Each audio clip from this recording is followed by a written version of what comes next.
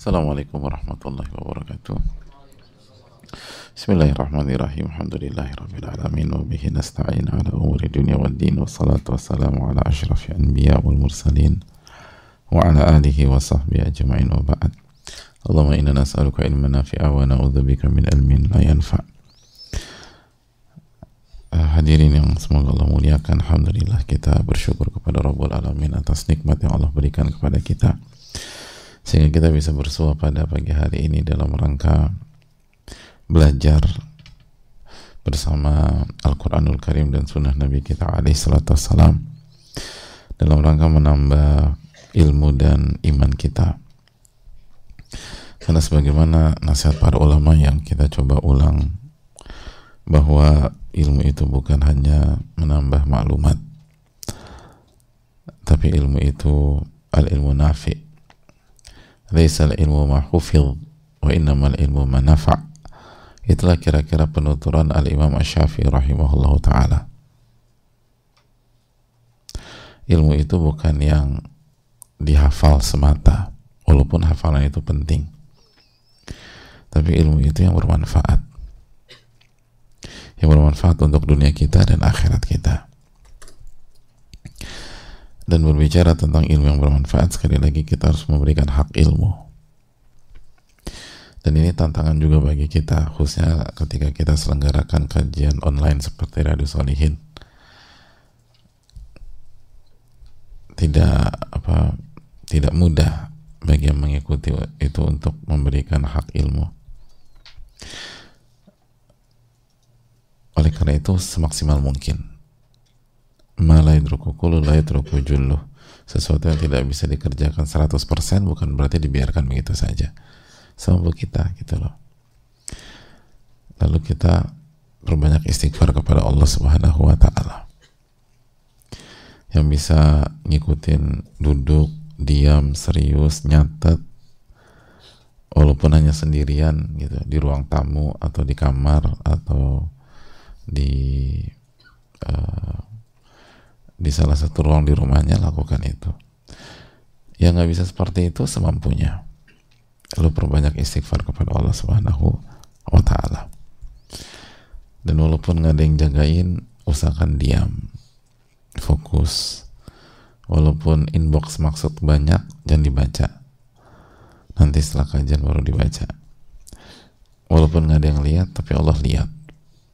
Alam ya'lam bi anna Allah yara. Tidakkah dia tahu bahwa Allah itu maha melihatnya? Dan begitulah seterusnya kehidupan seorang penuntut ilmu, kehidupan orang yang beriman kepada Allah Subhanahu wa taala dan nama dan sifat Allah Subhanahu wa taala.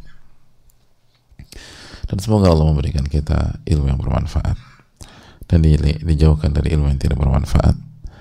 Sebagaimana semoga Allah memberikan kebaikan kepada kita semua, keluarga kita, orang-orang yang kita cintai, orang tua kita, guru-guru kita, ulama-ulama kita, dan umat dimanapun berada, khususnya yang terzolimi, teraniaya di Palestina dan di berbagai macam tempat yang ada. Semoga Allah memberikan pahala besar bagi mereka, memberikan kesabaran, memberikan keistiqomahan, memberikan iman, mengampuni segala khilaf, dan semoga Allah Subhanahu wa taala mengangkat derajat mereka dan memberikan husnul khatimah bagi yang wafat. Amin ya rabbal alamin.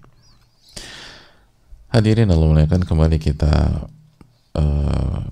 bersama dengan hadis Aisyah Radiallahuta'ala anha yang dikeluarkan oleh Abu Dawud, Imam Abu Dawud, dan juga Al-Imam Muslim secara mu'allaq, bahwa Nabi kita alaihi salatu wassalam bersabda, anzilun nas manazilahum.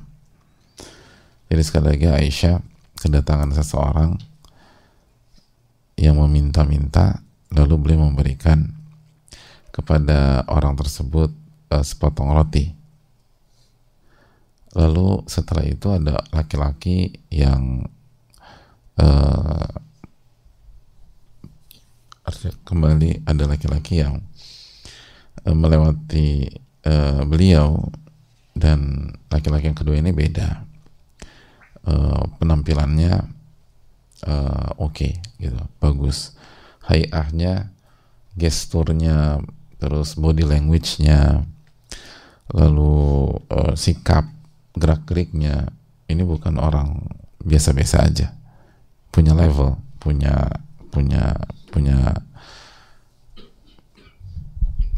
style gitu loh, punya value, punya nilai yang tinggi.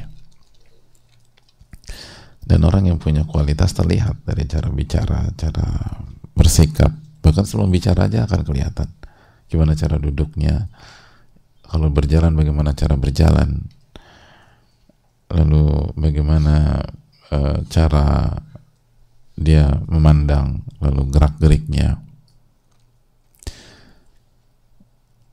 Dan itu yang terlihat dari orang-orang yang punya kualitas. Kenapa? Karena mereka belajar itu bukan natural begitu saja. Sebagaimana di dunia ilmu, penuntut ilmu itu belajar hal demikian, bagaimana cara duduk, bagaimana bicara, bagaimana mempersilahkan gitu. Ya, sebagaimana kita bahas kabir, kan kita sudah bahas hadis tersebut, kabir ketika Nabi SAW mengkoreksi sahabat yang paling muda di majelis tersebut berbicara, padahal ada yang lebih senior. Kabir yang lebih senior dulu. Nah, ketika ada seseorang yang berhadapan dengan kita di forum umum, lalu kita lihat orang ini memprioritaskan yang lebih tua di forum tersebut, kan kita bisa buat kesimpulan orang ini tuh ngerti ilmu gitu. Orang ini tahu bagaimana cara bersikap, buktinya dia memprioritaskan yang lebih tua. Lalu misalnya dia mulai dengan yang paling kanan, kita jadi semakin yakin, oh ini bukan orang umum, ini dia belajar, dia punya value, dia punya level tertentu, buktinya dia tahu bagaimana cara bersikap. Dan begitulah hadirin yang Allah muliakan, orang-orang yang akan kita temui di masyarakat. Terlihat orang punya, sekali lagi, orang punya kedudukan, orang punya kualitas, itu nggak perlu bicara aja kita tahu ini orang bukan orang biasa-biasa aja. Bagaimana dari semua hal, dari pemilihan, bahkan pemilihan wardrobe, pemilihan baju, pemilihan pakaian, kita bisa lihat bagaimana kualitas seseorang dan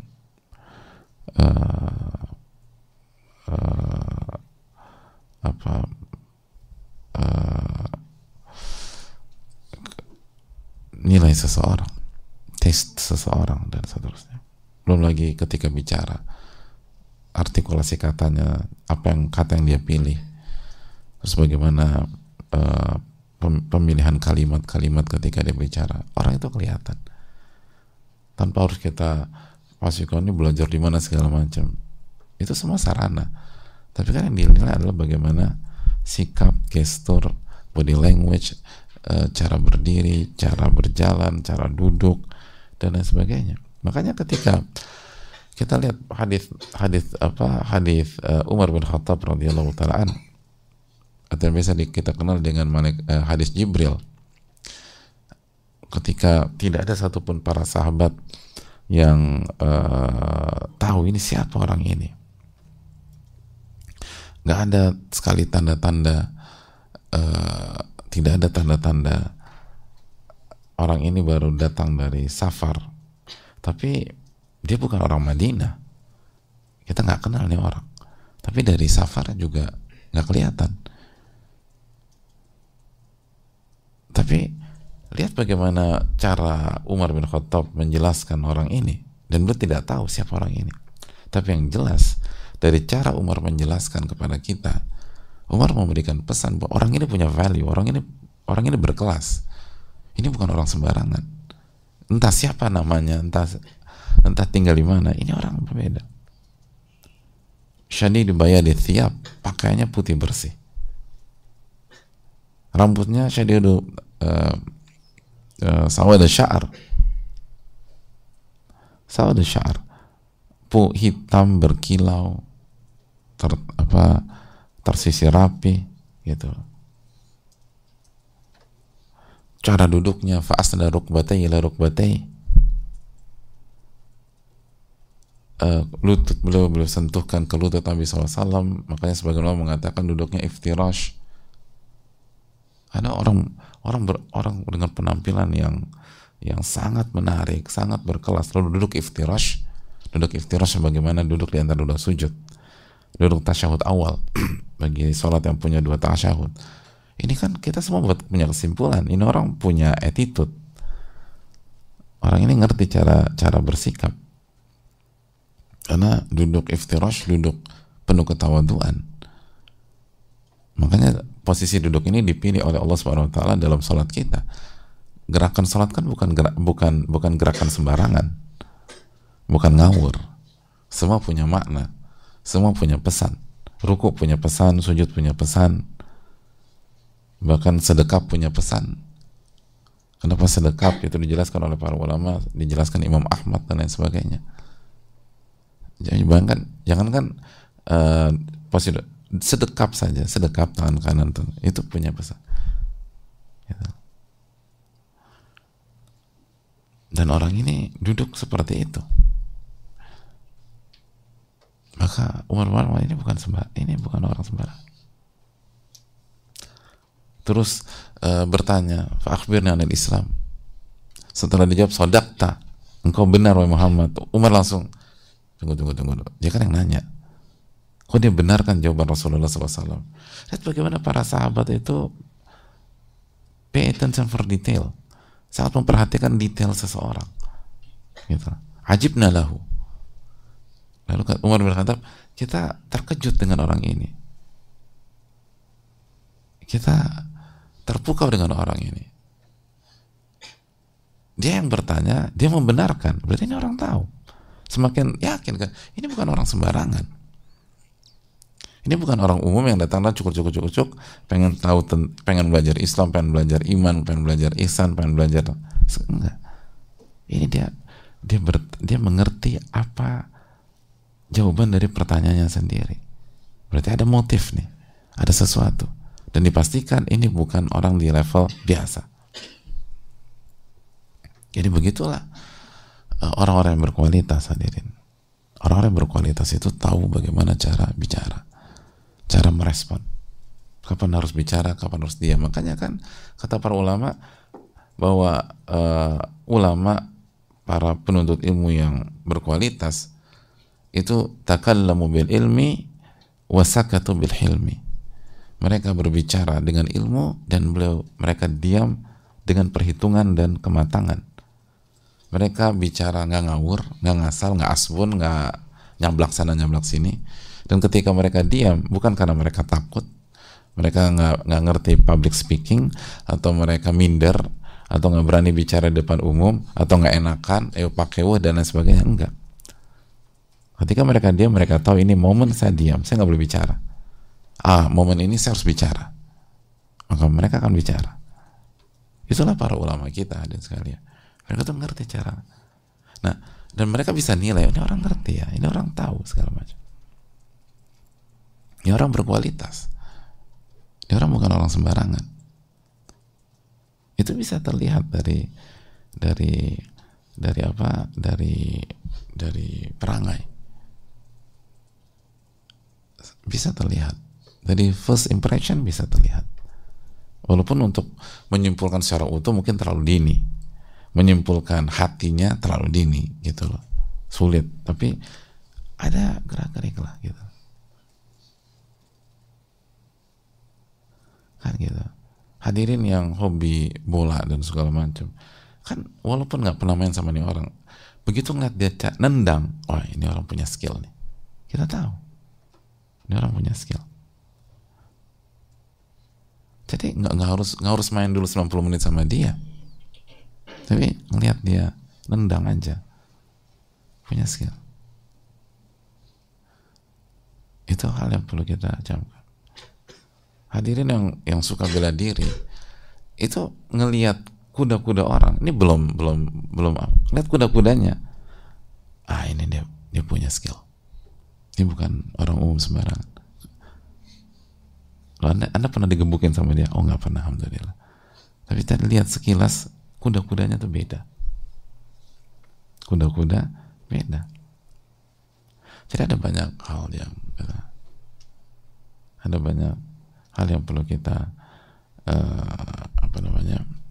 lihat. Nah, makanya ketika orang ini dinilai oleh Aisyah Radiallahuta'ala anha, bajunya dan penampilannya menunjukkan dia bukan orang sembarangan. Faqadathu, maka dipersilakan duduk. Fa'akala, sampai dipersilakan makan. Lalu ketika ditanya, kok kenapa ada perbedaan? Maka Aisyah mengatakan, qala Rasulullah sallallahu alaihi wasallam, berkata atau bersabda Nabi SAW, anzilun nasa manazilahum, dudukkan manusia itu sesuai dengan kedudukannya masing-masing, tempatkan manusia sesuai dengan kedudukannya masing-masing. Dan itulah sunnah Rasulullah SAW. Kita nggak boleh sama dalam menyikapi orang, karena kalau kita sama menyikapi orang maka kita zolim,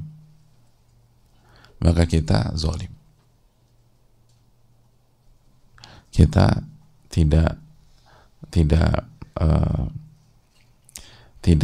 amanah. Kenapa demikian? Karena sekali lagi pencapaian seseorang itu karena jalan yang mereka tempuh itu berbeda. Gitu. Orang yang berhasil dan orang yang pencapaiannya di atas rata-rata, ya karena beda. Ya sama, misalnya simpel aja, atlet olimpiade dengan atlet level 17-an atau atlet PON kan beda. Salah satu bedanya latihannya beda, work ethicnya beda, disiplinnya beda. Lalu sebagian ini tinggal di dom, di karantina, di Cipayung dan seterusnya. Mereka korbankan semua. Nah, apakah sekali lagi disikapi dengan cara yang sama? Sama demikian. Kalau semua disikapi dengan cara, ulama disikapi dengan newbie, ya kita zolim lah hadirin. Nggak mungkin orang jadi ulama kecuali nggak mungkin orang jadi ulama menjadi mujtahid mutlak dan seterusnya, ulama rabbani, kecuali mereka jungkir balik. Oh iya, itu level seperti itu, jungkir baliknya luar biasa. Dan bukan hanya secara zahir, secara batin.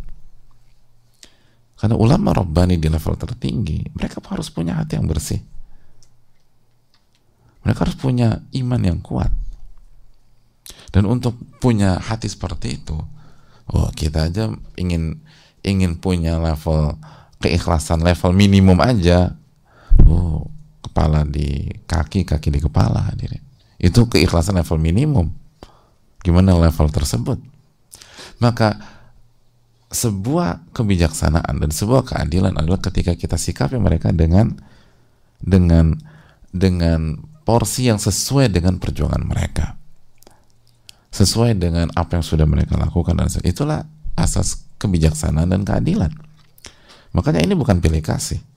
Jadi sudut pandangnya itu bukan pilih kasih berat sebelah. Bukan. Anzilun nasa manazilahum, dudukkanlah manusia sesuai dengan kedudukannya. Itu justru dibangun di atas asas keadilan dan asas kebijaksanaan. Karena syariat ini, konsep ini diturunkan oleh ahkamul hakimin, diturunkan oleh al-hakim yang maha bijak, yang kalau memutuskan pasti keputusannya terbijak, terbijak. Nah, ini yang perlu kita tanamkan bersama-sama. Oleh karena itu, hadirin Allah muliakan, inilah yang diterapkan oleh Aisyah Radiallahuta'ala anha, dan begitu juga kita harus mengerti demikian. Jadi setidaknya kalau kita simpulkan, ada dua hal yang harus kita tanamkan bersama-sama. Yang pertama, kita harus tahu peta dalam masyarakat. Kita harus tahu orang. Karena bagaimana kita bisa memuliakan seseorang sesuai dengan kedudukannya kalau kita nggak tahu siapa dia, kalau kita nggak tahu kita berhadapan dengan siapa, kalau kita tidak tahu lingkungan, kalau kita tidak tahu komunitas, kalau kita tidak tahu perbedaan di masyarakat, maka ini menuntut kita untuk mempelajari masyarakat dan untuk mempelajari pihak-pihak yang kita akan berinteraksi dengan dia. Ini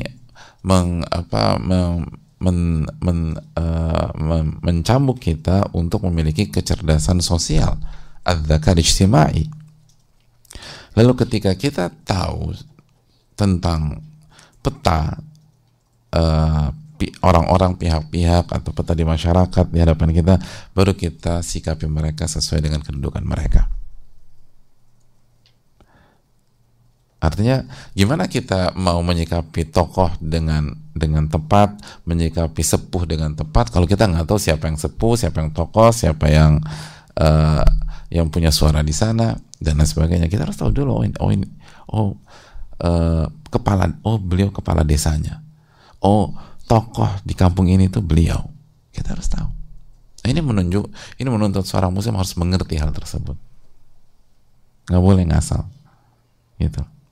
Dia harus mengerti dia berhadapan dengan siapa dan lain sebagainya. Lalu bagaimana dia menyikapi hal tersebut. Ini bisa disampaikan. Jazakallahu khairan. Subhanaka wa bihamdika la ilaha illa anta astaghfiruka wa atubu ilaik. Assalamualaikum warahmatullahi wabarakatuh.